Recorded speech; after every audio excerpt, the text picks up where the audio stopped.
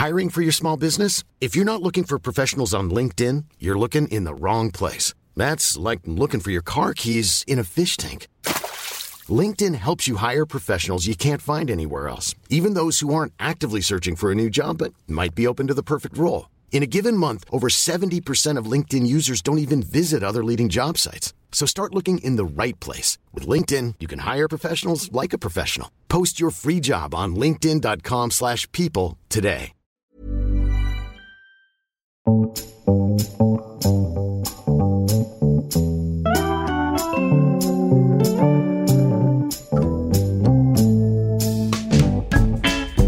Welcome to episode 40 of The High Low, the current affairs and pop culture podcast brought to you by journalist Dolly Alderton and Pandora Sykes. And this is the New Year special. 2016 was the year everything went wrong. Brexit, Trump, the death of George Michael. And 2017 was the year we tried to glue the world back together. It was also the year The High Low was born. And what a year it's been. There have been author specials, live shows, exciting partnerships, a chart-topping high of number 2 in the iTunes chart, well over 1 million downloads, and an interview with our patron saint, Tina Brown, and vaguely complimentary, but mostly patronising reviews from The Guardian. Speaking of, we've got someone special joining us for the High Low's New Year special.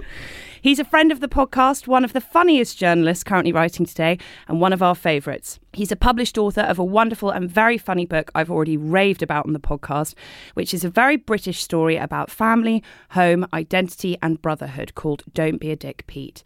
And he's here to compliment and patronise us today on behalf of his paper. It's The Guardian's Stuart Heritage. Hi. Which one do you want me to do first? Pre-record, we've just found out that one of the reviews that we refer to, My least favourite. Stu just owned up to. He was the one who bloody wrote it. I wouldn't even say it was a review, really. I'd say it was a mention in a national newspaper. Then you should be lucky that you get what you... It was a flow chart, and the only thing you needed to get to the High Low was, do you need to be able to tell your hosts apart? There and were more was, steps before that. do you like listening to other people's conversations? That wasn't too bad, actually. When I saw it was it in the Observer? Yeah.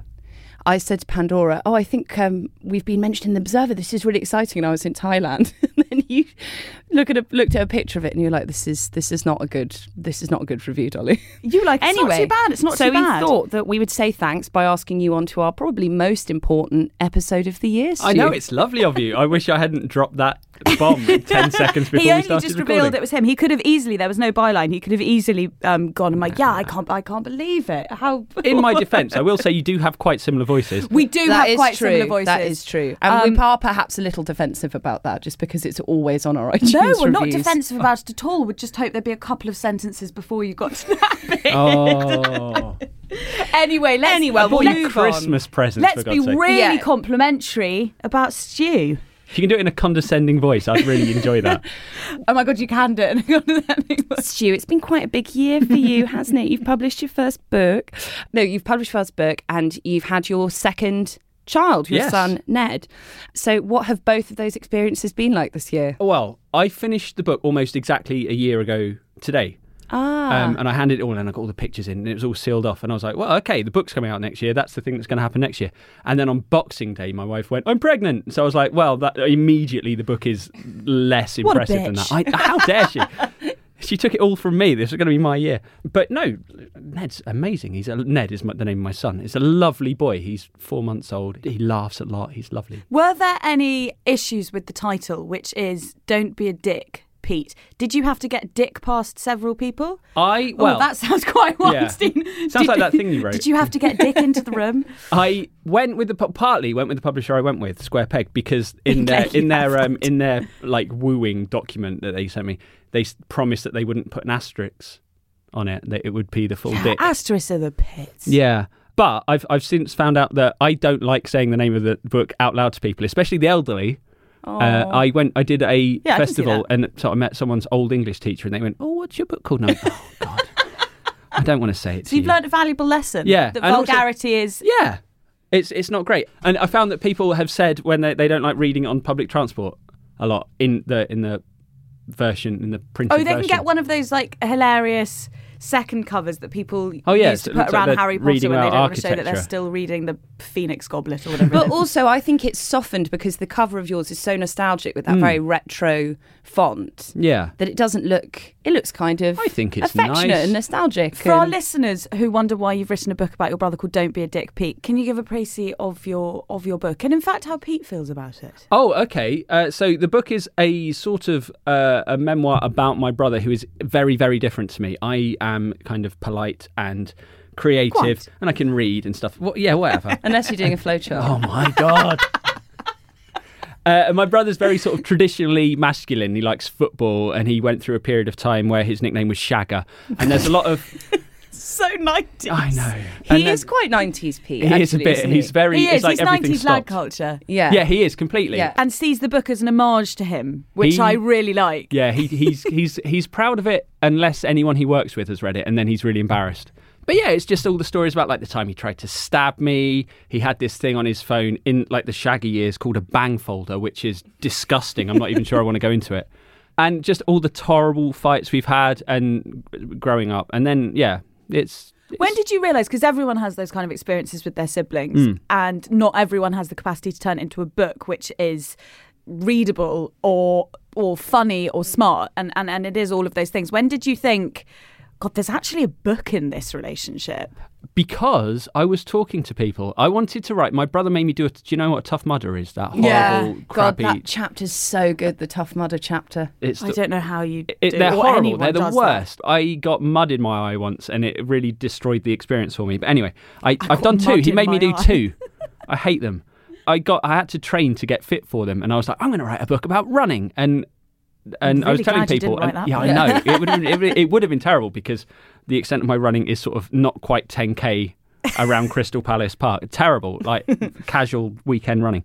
They were like, well, why do you want to do that? And I was like, oh, because my brother made me, and he's an idiot, and he just eats creatine, and once he his bicep burst through his shirt in front of his manager.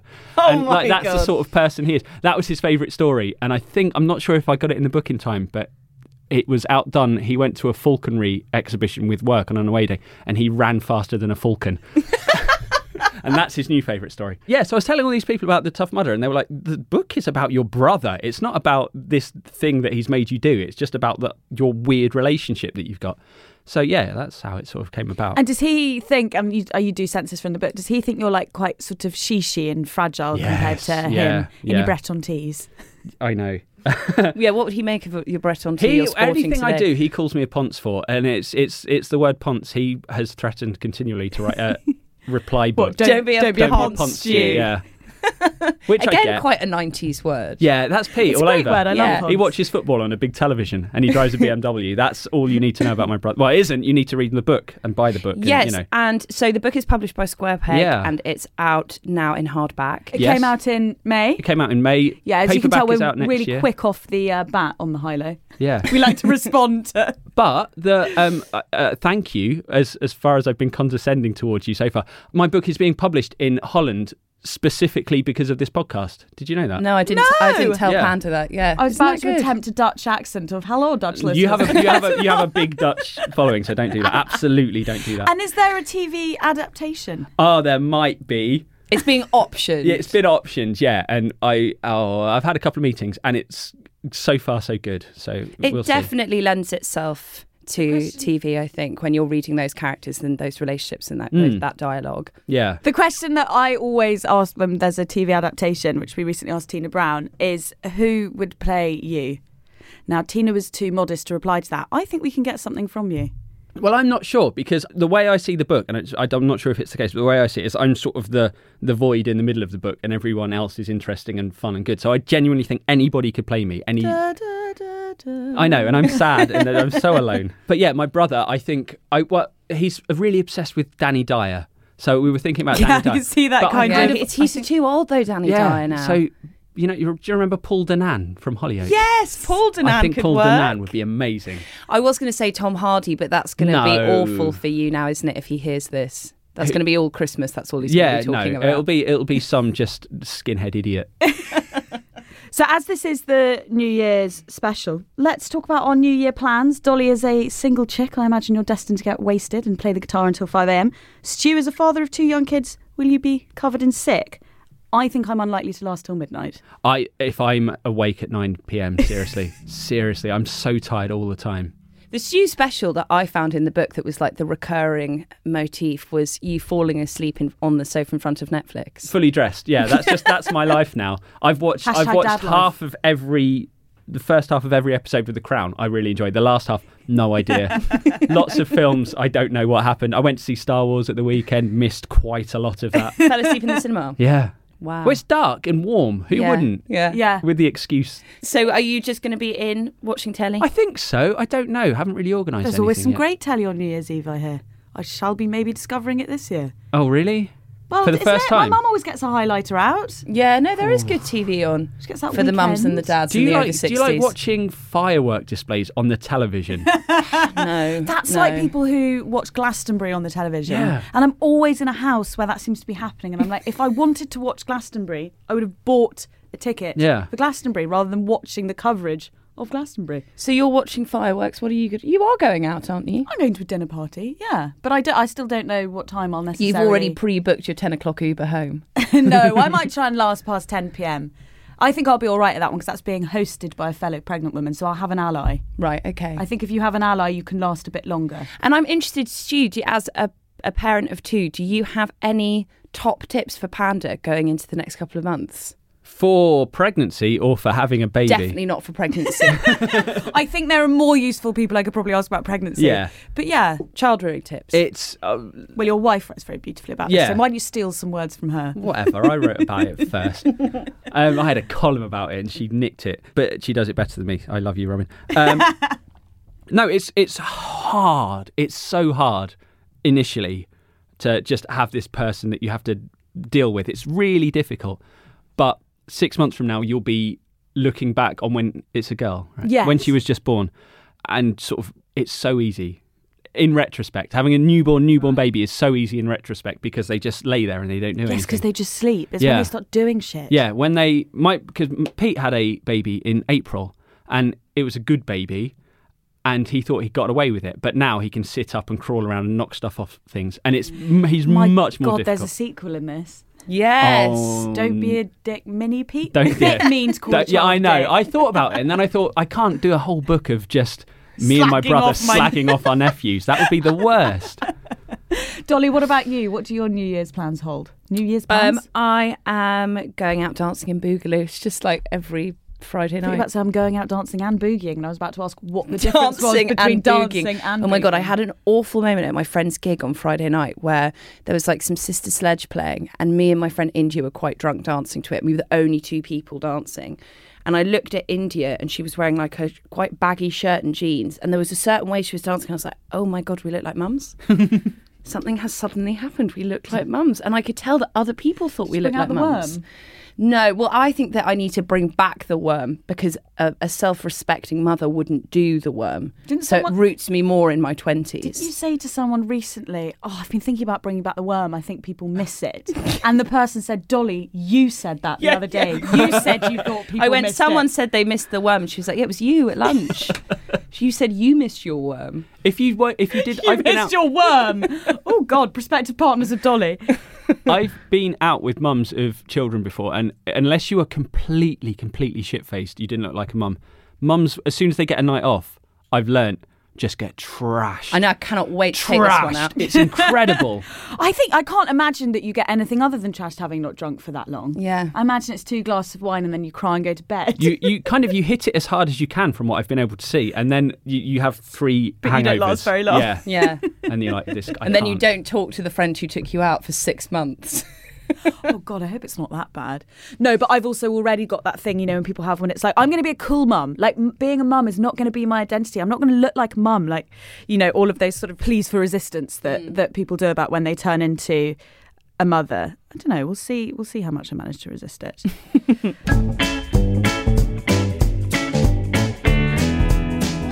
Support for The High Low comes from Google Pixel 2. Google has been built on asking questions and challenging the status quo. From maps to email search and beyond, Google has a history of looking at the norm and finding a better way. Each week, we will do a curiosity challenge where we pose a question to one another, which encompasses the High-Lo's ethos of covering all things from the personal to the philosophical to the surreal. This week, Dolly, my question to you is, what do you think the most common New Year's resolution is? Oh, that's a good question. Have you researched the answer? I absolutely have, using Google. I think...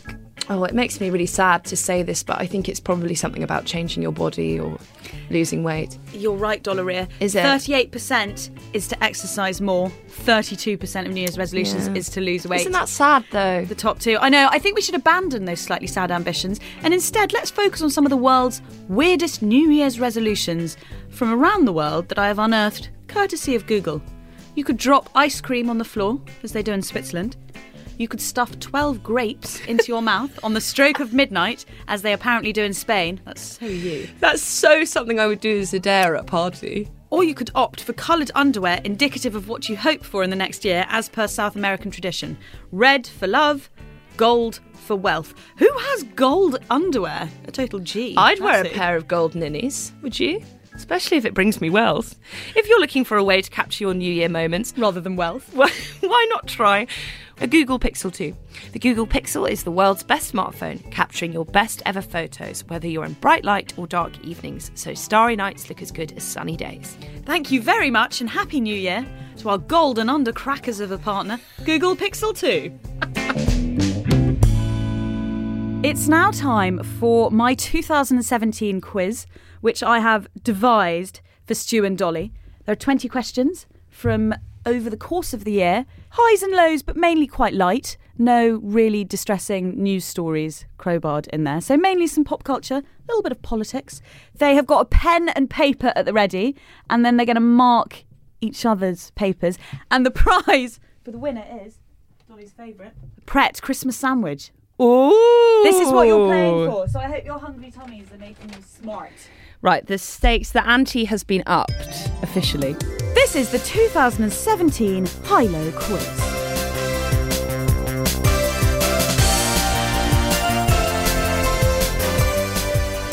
Question 1. What word did Trump accidentally invent in a tweet in May, which caused, in the words of the BBC, the internet to melt? Question 2. Which actor read out the wrong card at the Oscars, which mistakenly stated that Moonlight had won the Oscar for Best Picture and not La La Land? You know this. Damn, I do know this. He's a bit of an oldie now. I know. Sex potting I this know. time. I know. No more clues. That was I was very gonna kind say, of me. yeah. I know, I'm so sorry. Okay, Stu gets a clue now and he doesn't know one. At the centre of what is now the world's most famous meme, BBC Dad, what is his name? Bonus point if you can tell me what university he works at. Dolly, you don't get any points for knowing his daughter's name. Scratching of pencils. Question 4. Who won Love Island 2017? Are you laughing because that's really easy, Stu? No, I'm laughing because I'm 37 years old. I don't know who that is. I think both of you are very disappointing then. It was a big pop culture moment. Is it it's a couple that wins, isn't it? Oh, for God's sake. No, Dolly, one person wins at Love alone, which I know if Love Island was your show would happen. Question 5. What did British academic Matthew Godwin famously eat live on Sky News after Labour polled 38% ahead of the election? I found this very comical. I'm disappointed at your baffled looks. I'm not baffled. Okay, someone is. Dolly. Question 6. What action film became the biggest ever box office opening for a female director in June? Look at Stu's hands. Literally. Yeah, I haven't He's done this with my covering. hand since I've been at school. He really wants to win the sandwich. I like sandwiches. Look at me. And you it's can tell that. lunchtime. This one's quite hard. I don't think you're going to like me for this, Dolly. How many millions tuned in to watch Trump's inauguration? Bonus points if you know how many tuned in for Obama's. I will accept the answer closest to the nearest million. Globally, or in this country, or in America? I actually don't know which my answer is. It must be America. It must be in America, my answer. Okay. Question 8. How much did Taylor Swift win in a court case against DJ David Muella, who put his hand on her ass? I love how noisy Stu's pen is. It makes him sound so industrious. It's a really good pen. This is my book signing pen. It's like the hi, thanks for coming. Number 9. What pink accessory was created by Krista Sue and Jana Zyman to be worn at the Women's March in January? Question 10. What children's toy became the subject of heated debate in May? Hint, the journalist Martin Daubney famously said to fellow journalist Joel Golby's great amusement that they were destroying humanity's concentration. I remember you liking this story, Dolly. Question 11. What is the correct pronunciation for the high street retailer Primark? The retailer stunned the world earlier this year when it revealed that we had all been saying it wrong. Question 12. Daniel Craig said he would rather blank, blank, blank than play Bond again. Fill in the blanks and note that this is also a lie, because I believe he is playing Bond again. Question 13. Not strictly a news headline, but according to some listeners, the greatest moment of the high-low of 2017, which says a lot about the quality of my work. What band did I mistakenly attribute the disgusting figure that is R. Kelly to? Question 14. What hashtag circulated after the Daily Mail ran a story on Nicola Sturgeon and Theresa May's physiques during a March meeting between the two politicians to discuss Scotland's role in Brexit? Oh. Full smorgasbord of questions, a real high-low here. How did Ryan Reynolds choose to wish happy birthday to his wife Blake Lively on Instagram?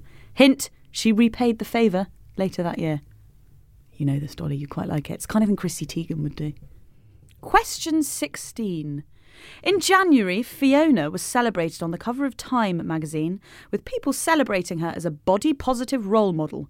But what animal is Fiona? She's from the same zoo as Harambe. Remember him? Oh. R.I.P. Yeah. Question 17. Which two actresses bravely and boldly triggered the Me Too movement? Question 18. It's the final furlong. How much was French President Emmanuel Macron's beauty bill revealed to be in August? I will accept this answer in dollars, euros or pounds, and answer closest to the nearest 1,000 will be awarded the point. Don't be afraid to go big on this. Question 19. Which slightly past its sports star revealed his close friendship with North Korean dictator Kim Jong-un with the statement, he loves basketball. Basketball and music are the key to everything.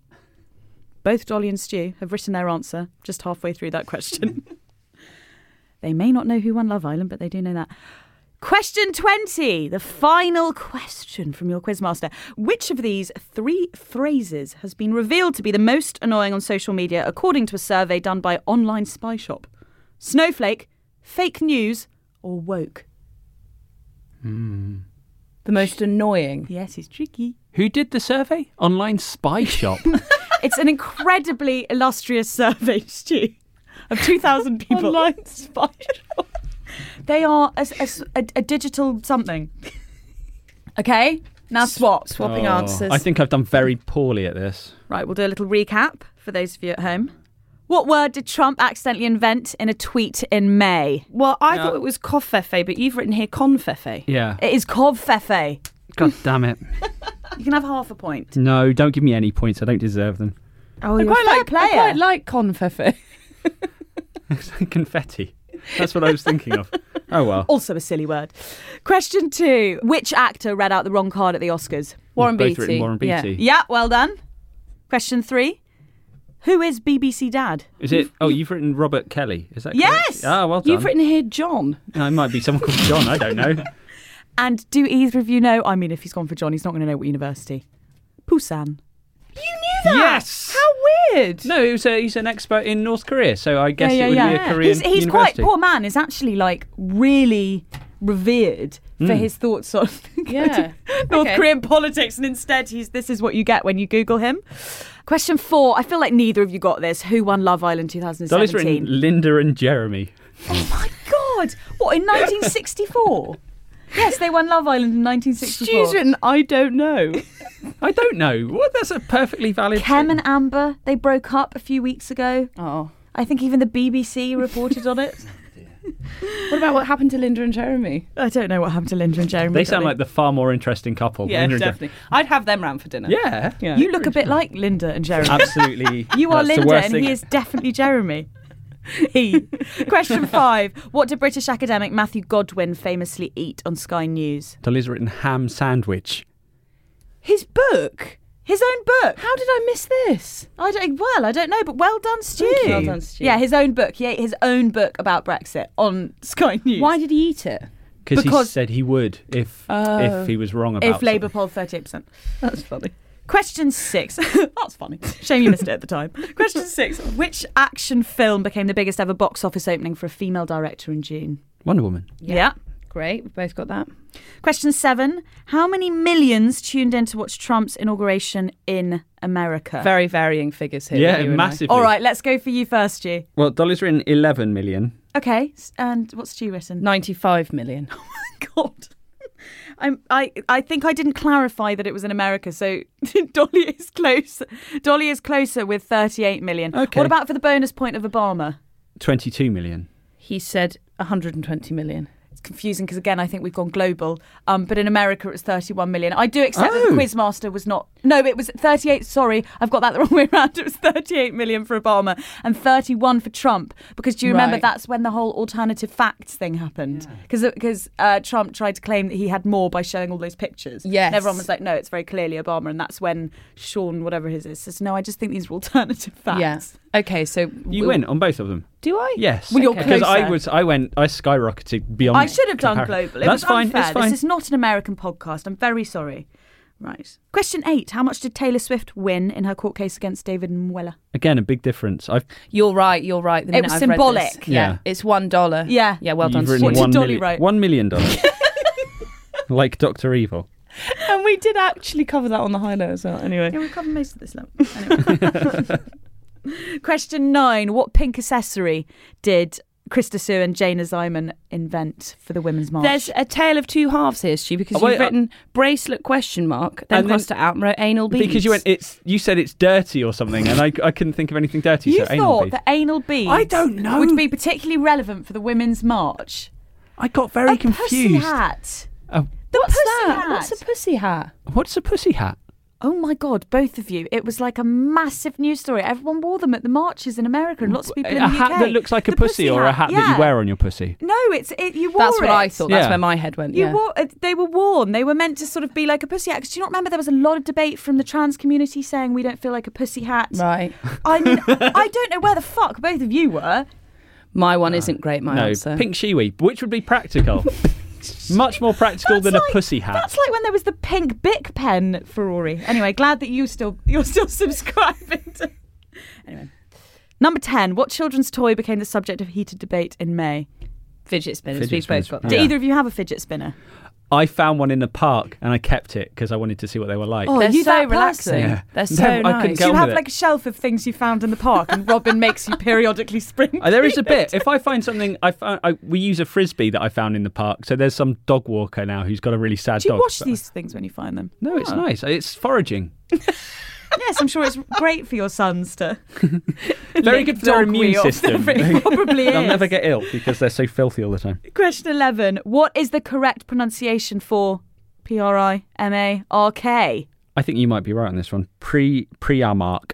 So you said Primark. It's Prior Mark. Oh, bugger. It's not Primark or Primark. Okay. It's Prior Mark. Right, so we both got that Yeah. wrong. I still refuse to call it that because you sound like a total wanker. Don't care if that's how it's meant to be said. Question 12. Daniel Craig said he would rather what than play Bond again. Now, it looks here like you've written shit his own wrists. You know very well what I meant. Don't try. Well done, Dolly. You got that and right. Did sabotage you get my that? point. No, whatever. Yes, he did. We both said slit his wrists. Yeah. Not strictly a news headline, but what band did I think that R. Kelly belonged to? Stu thinks it's Boys to Men. Dolly thinks it's the Lighthouse Family. I think Stu hasn't listened to the High Low before. Oh. And I think Dolly got the correct answer. And yet he felt very comfortable writing a flowchart review. That's why it was so brief. Oh, my God. Love Stu Heritage, who never listens to podcasts. It's the Lighthouse Family. She thought R. Kelly was in. Okay. I still think he is. Question 14. What hashtag circulated after Nicola Sturgeon and Theresa May's physiques made the Daily Mail headline? We've both written Lexit. Yeah. 15. Had Ron Reynolds choose to wish happy birthday to his wife and she then repaid the favour. Oh, God. What have you written, Stu? What's he written? Stu's written basic politeness. Just like a happy birthday. basic I love you. politeness. Isn't that enough? What did Dolly write? Jumped out of a cake. Oh my God, both of you. He Instagrammed a picture of himself with just like her arm and her ear in it. It said, "Happy birthday to my beautiful wife." And she then repaid the favour by Instagramming a picture of him and Ryan Gosling. But she cut off her own husband. It's just a picture of Ryan Gosling. Right, and she wrote, I "Happy see. birthday, baby." No, it wasn't politeness, it's sass. Yeah, They sass. chose Deep Turned sass. into a meme. Again, that's why I said it was quite Chrissy Teigen-y. They are quite Yeah, Chrissy they Teigen-y are. on social media. Question 16. Who is Fiona, the animal celebrated on the cover of Time magazine for her curvaceous body? Dolly's written warthog. Stuart's written gorilla. She was a premature hippo. Oh. She's really sweet looking. Question 17. Which two actresses bravely and boldly triggered the Me Too movement? I will become a better feminist in 2018, says Dolly Alderton. Did Stu get the answer right, Dolly? Stu did get the answer right. Rose McGowan and Ashley Judd. I'm not good with names. I could. Did I get them both right? Yeah, you did. Yeah. Get me. Yeah. How much was French President Emmanuel Macron's beauty bill revealed to be in August? Stu, what's Dolly got? Dolly's got 12,000 euros. No, Dolly. What's Stu got? £50,000. I mean, again, we're just going to have to go right in the middle. It's either £26,000 or 28,000 euros or $31,000. So You're that's closest. Stu's nearer. Oh no. No, because 12 is closer. yeah, you Okay. win. Congratulations. Thank you. But still, your quizmaster's slightly disappointed. Question 19, which slightly past its sports star, revealed his close friendship with North Korean dictator Kim Jong-un with the statement, "He loves basketball. Basketball and music are the key to everything." Dennis Rodman. Dennis Rodman. Question 20. Which of these three phrases is revealed to be the most annoying on social media, according to a survey done by the illustrious, illuminating and well-known digital consultancy Online Spy Shop? Is it snowflake, fake news or woke? Dolly's got woke. Stu's written snowflake. It is snowflake. Oh, well done. Let's count up your points. Who gets the Christmas sandwich? Oh, 12. Oh, you win, Stu. What? You're 13 out of 20, and I'm 12 out of 20. well done to my team players. I feel like you should have an extra point for having much better handwriting than me. You get the sandwich, Here's your Stu. Christmas Oh, sandwich. thanks. No, I think you both did very well. Thank you very scored. much. Do you remember at university when like 60% was really good on an essay? Yes, It was yeah. If you put it 2-1. like that. That was a 2-1. You both scored 2-1s, I'd say. I did better at this than I did at my own degree. This is Loads incredible. 2-1s. What did you get for your own Got degree? a 2-2, didn't I? Because I didn't know what I was doing. You graduate from the high-low with a Christmas sandwich and a 2-1. Clapping myself.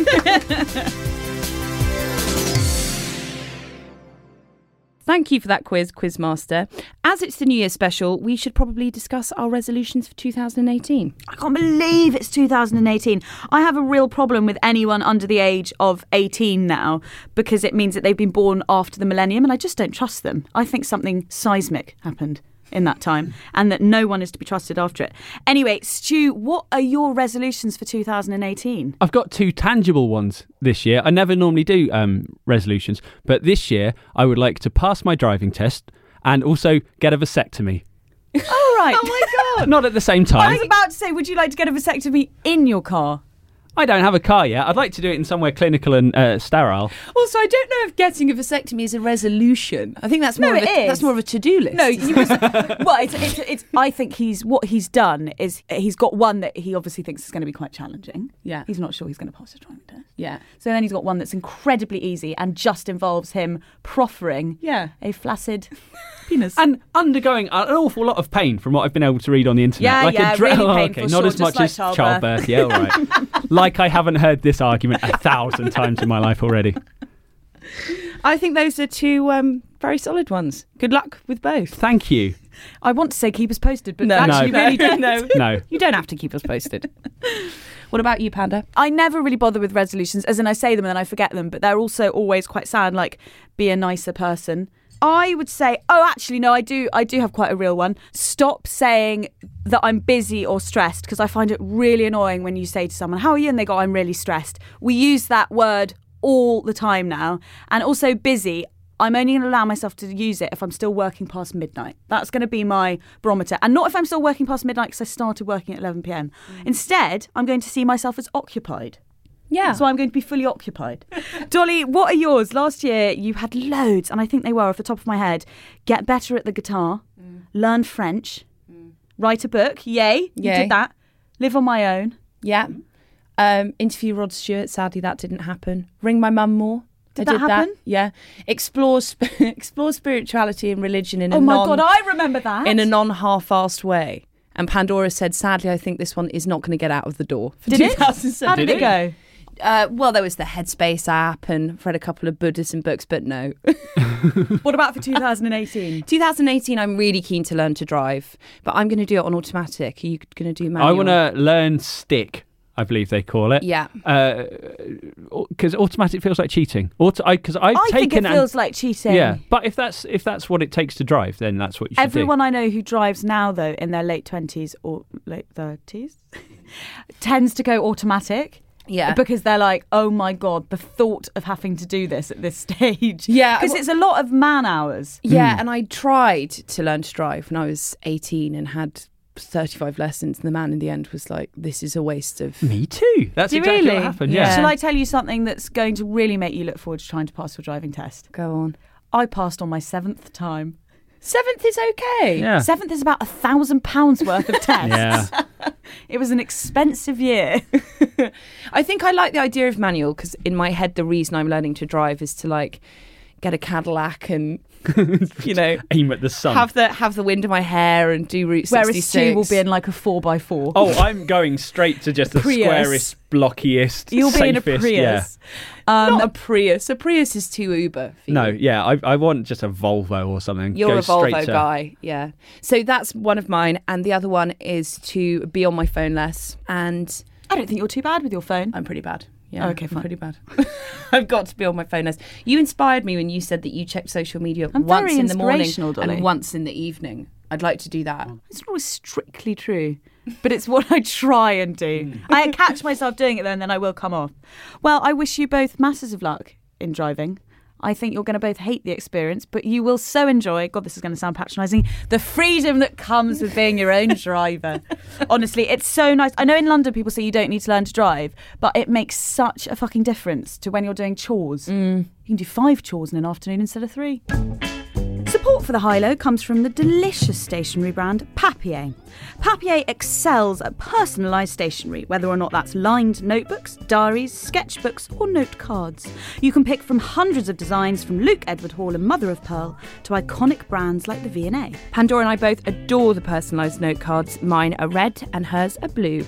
And the diaries. We opted for the pretty pink marbled diaries for 2018. Both Dolly and I are dinosaurs when it comes to diaries. You can fuck off with your iCal invites. We like a hard copy and a smudgy disposable fountain pen. Thank you very much. As Pandora knows, I almost died when I lost my diary earlier this year. It was a very horrible week. I now have 2 diaries as a contingency plan, and one is by Papier, Natch. A Papier diary is the perfect gift for those who love putting pen to calendar, whilst the sketchbook is ideal for the budding artist.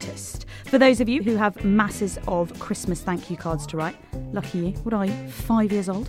We cannot recommend the cards enough. The personalised diaries are $16.99. The personalised note cards start at £1 and 9p per card, and the customised sketchbooks are $8.99.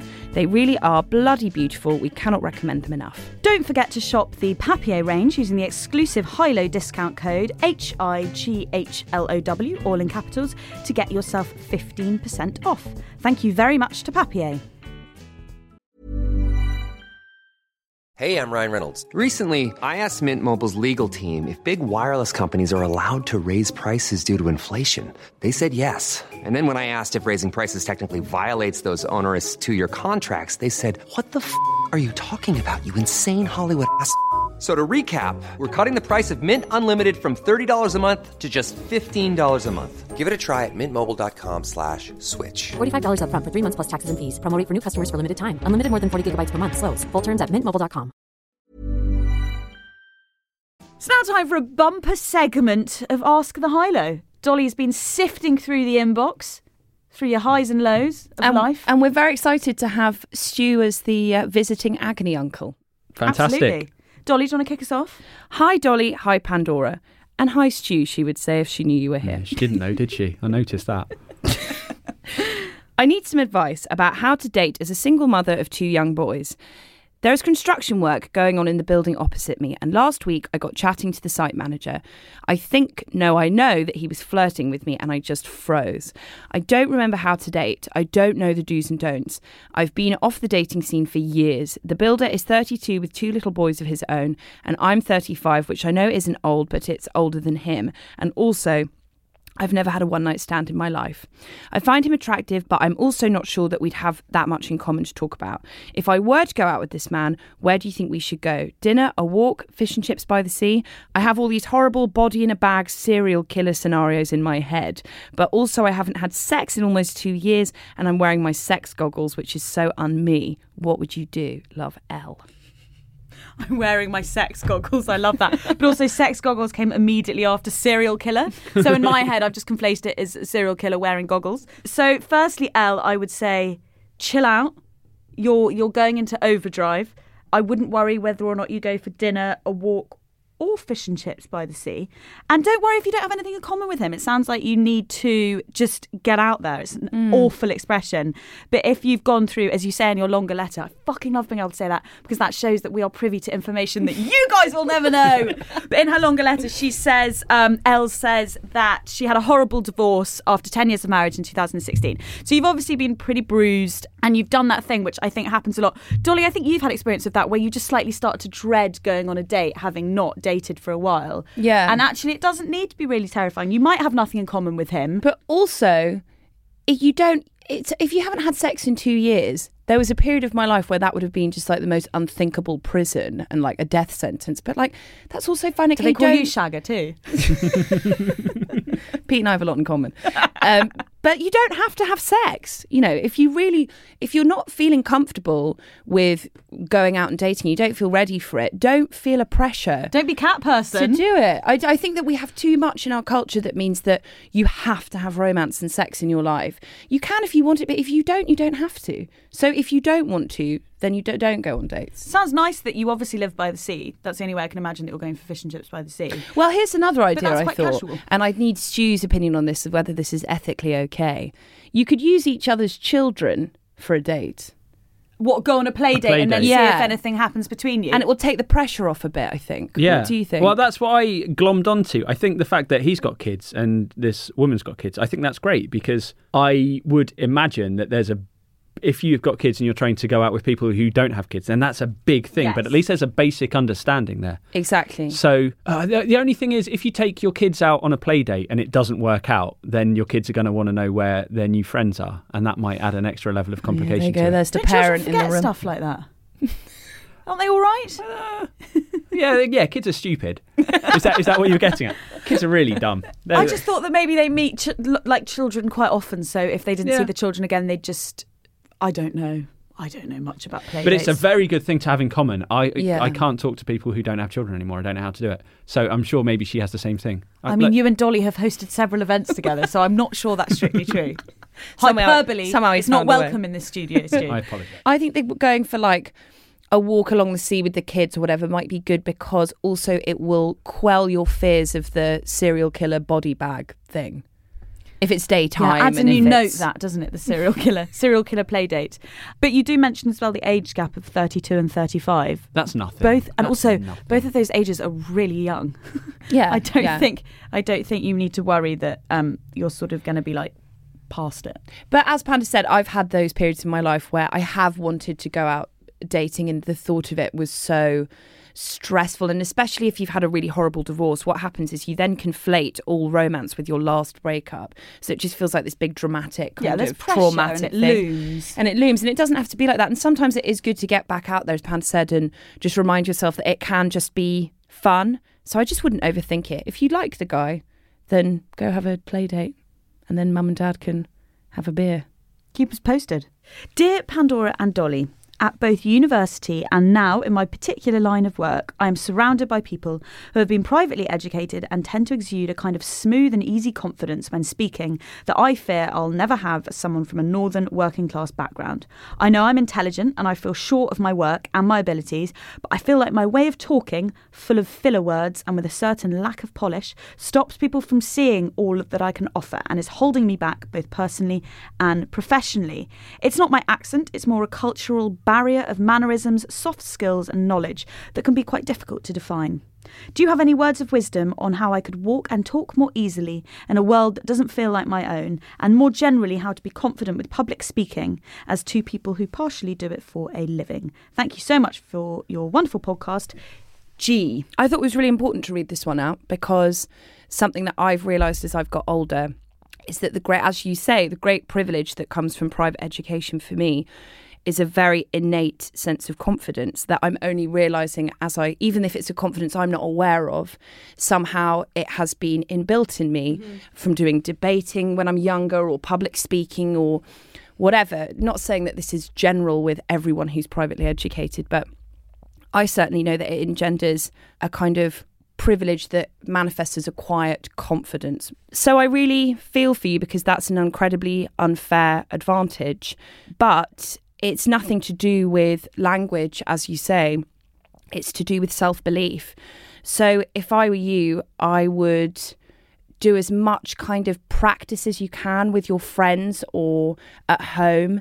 I would see if there are any courses that you can do or any books you can read. And I'm sure that you know this already, but your opinions and thoughts and feelings and view on the world is completely as legitimate as someone with a stupid posh voice. What I would say as well is that it's probably not so much about how you talk when you've gone to private school, although it may seem that way.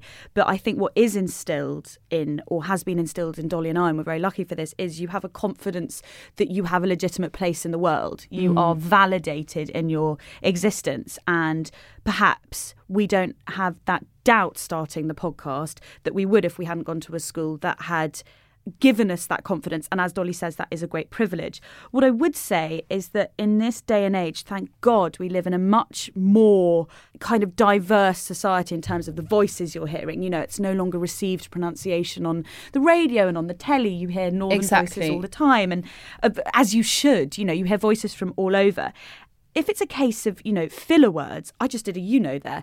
Dolly and I took a really long time doing this podcast to get to a place where we had the confidence to not do endless so's or likes or the thing is. And that is literally practice. It's because we're hearing ourselves that we then hear those filler words and hate them and notice them on other shows and try not to do that because we find it quite annoying to listen to. And that was just practice. It really is just practice. So it may sound really stupid being like talking to your hairbrush or listen to an audiobook or go to a talk. But if this is something that really bothers you, then practice it like you would the guitar or driving lessons. Yeah. What do you think, Stu? I'm sort of in her position, and it's so tough. Anytime I go to work, The Guardian, everybody there is privately educated, and you just feel like there's a part of the puzzle that you don't understand how things work. It's not even filler words or anything like that. It's just feeling you're left out. And it took me. I did literary festivals in the summer for my book, and you do feel like you're a bit of a fraud because everyone is. They have references that you don't get, and I guess everyone has that. I've got around it just by, like you said, not practice, but just knowing your own worth and knowing that there'll be times where you feel out of place, but then there'll be times if I go to The Guardian and I talk to them about something that they won't feel like they know everything. So it works both ways. My wife is privately educated, and she sounds very, very posh. She's very well spoken, but she feels the same in Ashford, where everyone's slightly more sort of working class, and she feels like she stands out because she speaks too well, almost. Yes, it could, and then so it does work backwards. The implications from that can come. It sounds like I'm too good for you, or it sounds like snooty. So of course, there's privilege inherent in one camp that's not necessarily inherent in the other. It's interesting hearing you say that. It makes me really sad because I think it shows how far we still have to go in the media. Especially journalism, especially broadsheet because journalism. It's so difficult to get into journalism unless you have someone that can help you out on your bills at the beginning. I interned for free for 2 years. You know, it is ridiculous. It's still a shit show for interns in journalism. But so as Stu said as well, the importance is getting a grip on your own self-worth and not allowing yourself to be an imposter. And also, just remember that you can't be what you can't see. So something that can kind of fuel and inspire you is that if you find yourself in a space where you're being heard and that you have the confidence to use your voice, then think of other people who sound like you or come from the same background as you who will be inspired to do the same, which is a really brilliant thing. Yeah. And she's got strengths that if everyone else is from the same background and she isn't, then she's got strengths that other people won't have. And it's just, you do have to sort of dig out your own pitch a bit harder. Yeah. But I mean, it's doable. And also I talk much posher around posh people than I do when I'm just around my brother and we just call each other twats all the time. I want to hear your Pete voice. Oh, my son can do a Pete voice. It's amazing. We've taught him. He goes, Abby. It's amazing. Dolly and Pandora, thanks for your brilliant and thoughtful podcast. I could really do with some of your sage advice and wisdom right now. I've been struggling with a combination of anxiety and humiliation after committing a social media faux pas at work. I work at a well-known city firm. There's been a lot of encouragement recently for employees to participate in social media, and we've been asked to use a particular hashtag for all our tweets so they can be tracked by our marketing team. I wanted to retweet a comment made by a journalist, but wasn't sure how to include the suggested hashtag, so added a simple sentence to preface the RT, essentially a proposition to suggest my firm could offer services for the particular issue the journalist was talking about. I knew it was an unsophisticated pretext, but I had next to no followers, so didn't expect it would have any influence. Unfortunately, a few hours later, I realised to my horror that the journalist had retweeted my tweet saying I do not endorse people using my tweets for marketing. Below that, a number of people had commented to say how crass my tweet was, that it was nasty, not what they'd expect from my organisation, and that whoever wrote it could expect a bad afternoon at the office.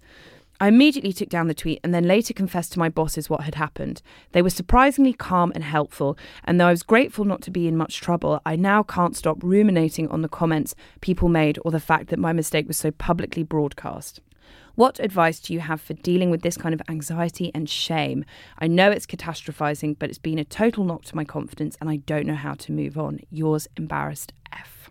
Oh, I really felt for you because I think that Twitter, unlike Instagram or Snapchat, is still very much a media domain. Most of my friends, any of my friends who don't work in the media don't use Twitter and wouldn't have a clue. And my sister was actually saying the other day, she was like, oh, I got trolled.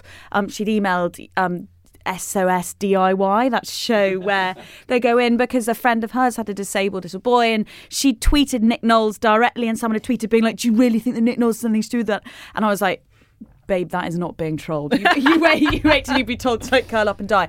But the thing is it is definitely a knack, and I really feel for you because the journalist is obviously, it's a bit of a harsh reaction, but I can also see why they were angry that their kind of tweet had been tweaked like that. But to be honest, people make mistakes on Twitter all the time. As journalists, you frequently tweet a reply to something and think, oh God, I know I didn't. I'm always apologising for stuff. I mean, last week on the High Low, I referred to a Vice journalist who is a man as a woman, and I've had endless tweets. And you can imagine Vice of all publications really let that one lie. He was actually very nice about it, but everyone else was like, oh my God, how can you not know? And And it was an unusual name and I hadn't looked at the pictures of him and I didn't realise, and I apologised and he was very graceful about it.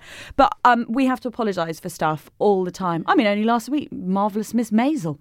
Yeah, which I said was Netflix and Amazon emailed us to say it wasn't. Oh, Amazon. Yeah, okay. So I personally would say, oh my God, please do not worry, because people do worse things all the time.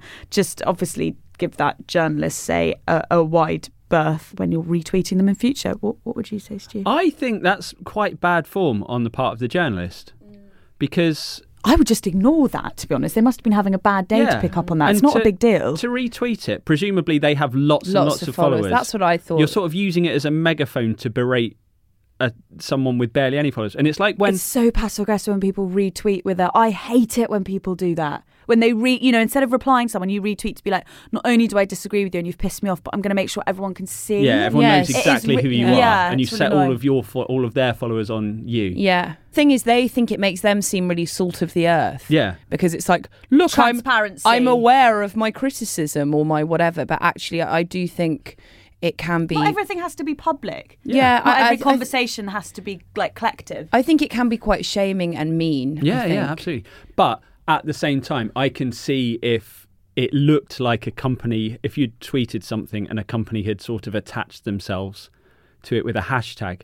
Because hashtags are very... They're potent now. Yes, and you're attaching yourself to something large with a hashtag. It's not... she said she's only got a few followers, but you don't know how many people are looking at the hashtag.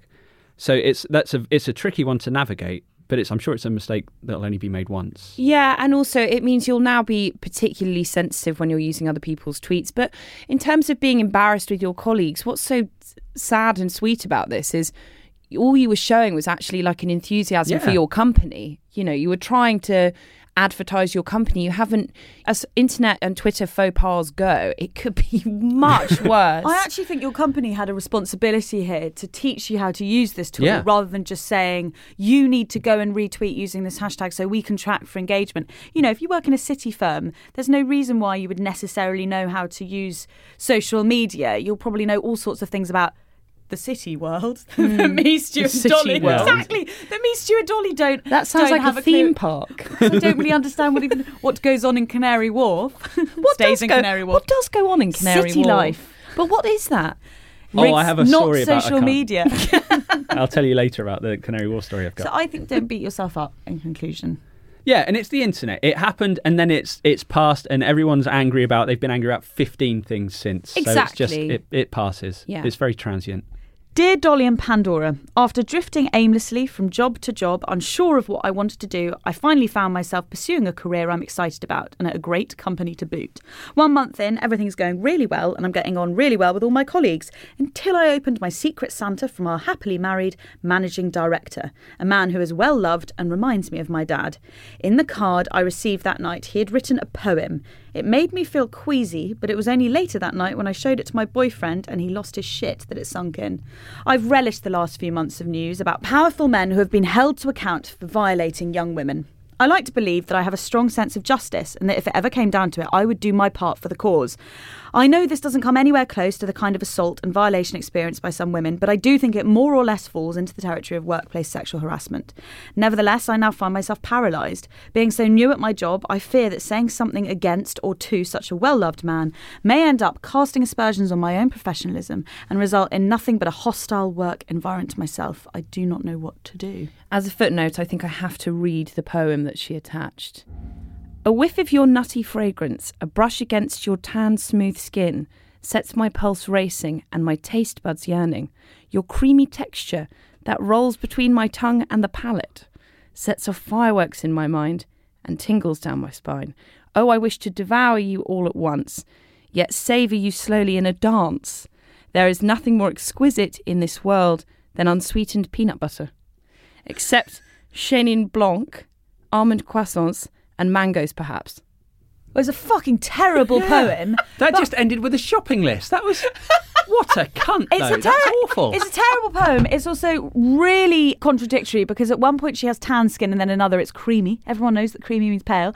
It's also rank. It's really inappropriate. It's completely disgusting. Sorry. It's not funny, but it is fucking bizarre. Because when I read Did he proofread his own work? Every great poet should at least read it through once. When I read the email, I was like... Oh, maybe he's a bit doddery and he's like missed the tone. And then I read that and I was like, no wonder your boyfriend went mental. Like that's completely. I'm really impressed that impressed and sad as those two words often go hand in hand with that kind of workplace harassment. I can't believe that you didn't. That your face did not belie. Oh my God, I feel for you because we've discussed this before when we first started talking about Me Too, and that it's not easy to be a whistleblower. You have to think of the economic privilege of a lot of those women in the film industry, in that if she calls him out, she could very likely be fired. And then, of course, she doesn't have a job and she doesn't have any money. This man is well loved. He's the managing director. What would you two suggest she would do? I mean, it does sound like a Loctite HR scenario, doesn't it? Yeah, she's got evidence. She's got paper evidence. I think she has to report it. I really do.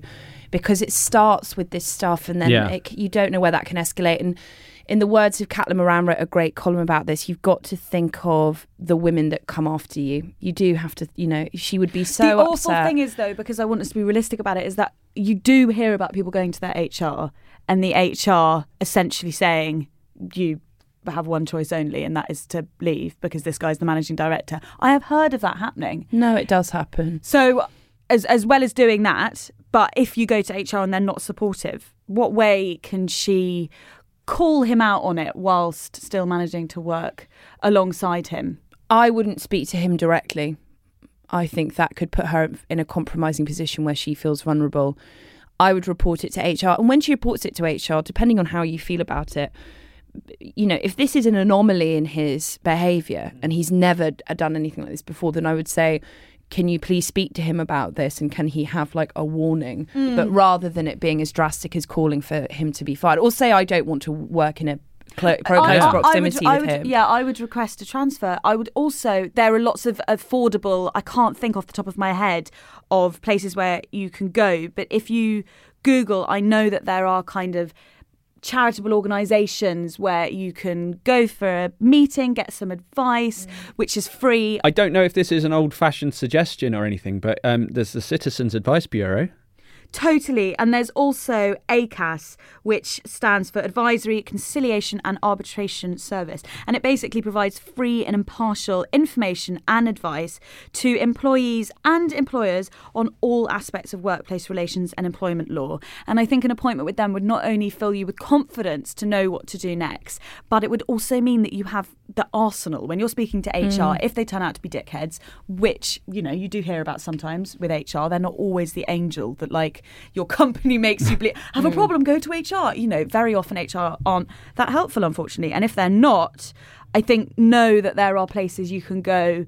Do your due diligence. You know, don't dismiss this, but don't act on it until you feel equipped with the kind of confidence and the information. Yes, I think that's good advice.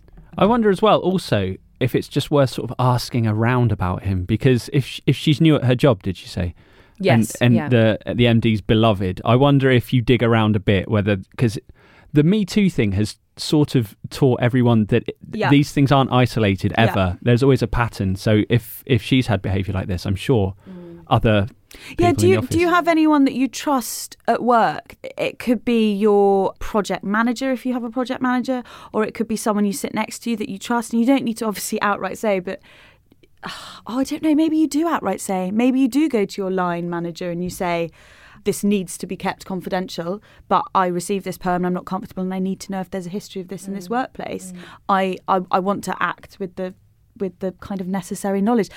You just have to hope that your line manager has the kind of ethical compunction to be honest with you about it. As you say, no one acts in isolation. But I am very sorry that you also were the recipient of the world's worst poem. We crown it the High-Lo's worst poem of 2017. Well done. Thank you so much to everyone who listened to the High-Lo this year, everyone who sponsored the High-Lo, everyone who came to the High-Lo live events, everyone who's emailed us and tweeted us. And you can email and tweet us thehighloshow@gmail.com, and you can tweet us at the High-Lo Show. The High-Lo will be sleeping or drinking, depending on which half you are addressing over Christmas, so do expect a lag in reply. Thank you to Stu Heritage for joining us. Thanks for having me. I've really enjoyed it. Where can we find you? At Stu Heritage? At Stu Heritage. In Kent, not in driving. Kent. But there are no buses, so I can't really get around. He'll be on the beach looking for a lift. Sorry, where can we actually find you? No, just my Stu Heritage on the internet. And your my book is out? It's called Don't Be a Dick, Pete. And it's good. It was one of my favourite books of the last year. We both thoroughly enjoyed it. Thank you so much for joining us, Stu. And thank you very much to producer Charlie and to his occasional stand-in, Dave. Happy New Year to you both. And we won't see any of you. We will hear, we will talk at you in 2018. There is a compilation of the highs and lows of the High-Lo. Bye-bye. Happy New Year. Do you remember? Hello, you, and welcome to the very first episode of The High-Lo. Bloody hell, it's good to be here finally. Land's sakes of Goshen, we're excited to bring this to you. For those of you who were attached to the Pandolly format, the format to The High-Lo will be similar. There'll be obviously some tweaks here and there, but please do spare us your tweets if we preferred your early albums. Does that give you bladder infections holding in wee? Yeah. Oh, so it's good for your pelvic floor, but bad for your piss. Yeah, it's not an easy one, is it? It's the sort of magic balance. The Sophie's choice of vaginas. Of bladder. What about the intern that you have shut in your handbag right now, Dolly? When did you last feed? On to the questions. It's good exposure for Chloe. For Chloe, nice. Hi ladies, I'm having a friendship dilemma and found myself wondering what Pandora and Dolly would do. Don't wonder that too often, I would say, my love. I'm a big fan of Pammy Andy. And she's a pretty woke woman. It just doesn't work when I use that word, does it? No. There once was a girl named Dolly. Oh, Jesus. Go on. There once was a girl named Dolly who was capable of tremendous folly. She took off her knickers with her eyes all of a flicker and downed a bottle of Bolly. Quite good in like 20 seconds.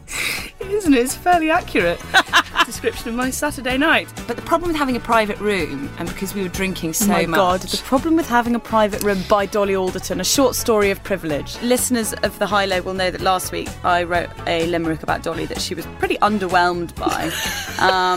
But other people enjoyed it, so now I've written another one about Dolly, and I'm going to see how many limericks I can write about you. You'll know her as Dolly, but Hannah, her name, famed for her wit and her golden mane. She has legs up to here, but please don't leer.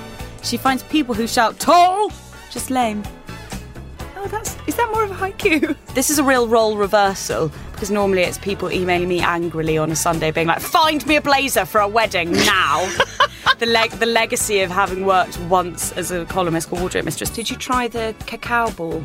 No, I haven't eaten that yet. I would munch that now, because you can munch it in 10 seconds flat while I'm waffling on. Isn't it bar? Shall I go get it? Oh, no, I gave it to our producer Charlie's wife and it's going to her. No, okay. Don't give it back, Charlie. I don't want to see you come into our little booth. I found a musical instrument from my youth at home, and I'm going to play you a small tune, but you have to shut your eyes. I don't want you to see me get it out. I'm so excited. I really hope it's a kazoo. Hold on. Just ferreting in my bag for it. Don't know. Not looking. Oh God, I hope it's not a recorder, is it?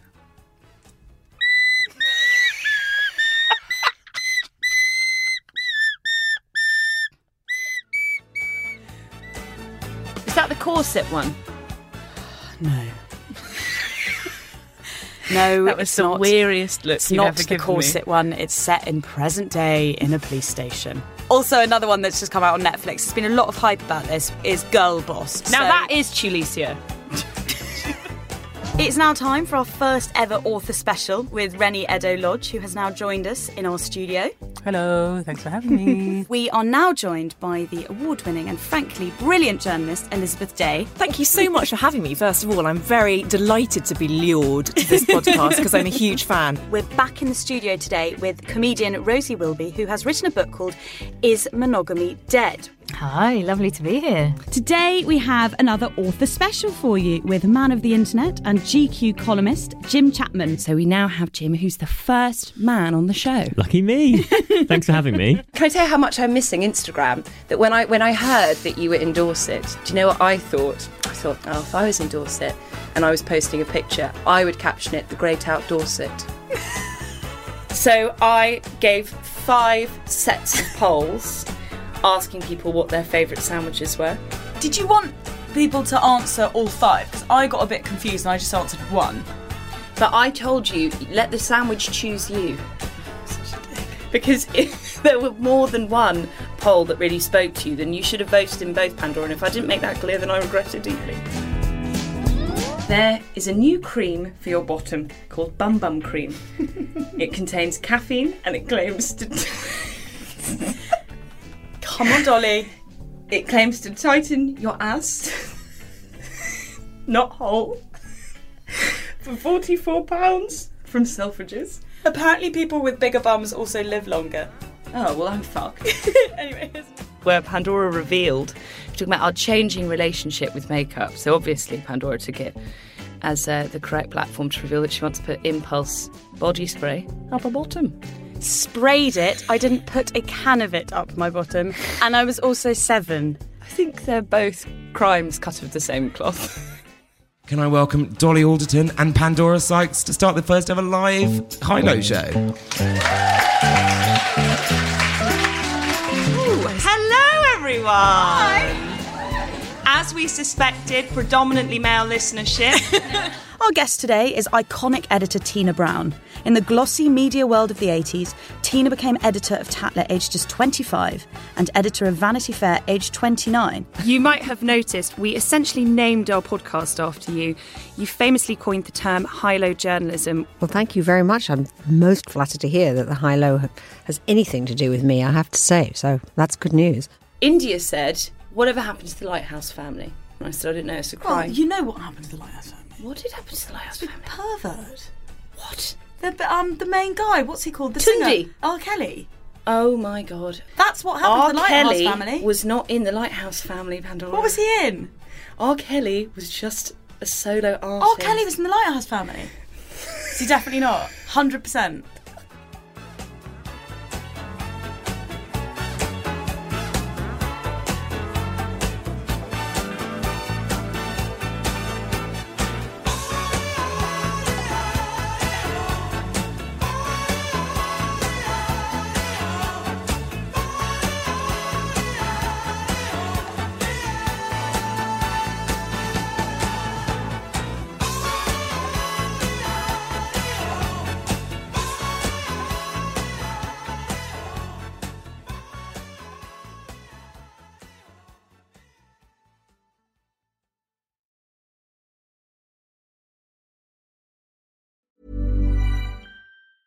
Mom deserves the best, and there's no better place to shop for Mother's Day than Whole Foods Market. They're your destination for unbeatable savings, from premium gifts to show-stopping flowers and irresistible desserts. Start by saving 33% with Prime on all body care and candles. Then get a 15-stem bunch of tulips for just $9.99 each with Prime. Round out Mom's menu with festive rosé, irresistible berry chantilly cake, and more special treats. Come celebrate Mother's Day at Whole Foods Market.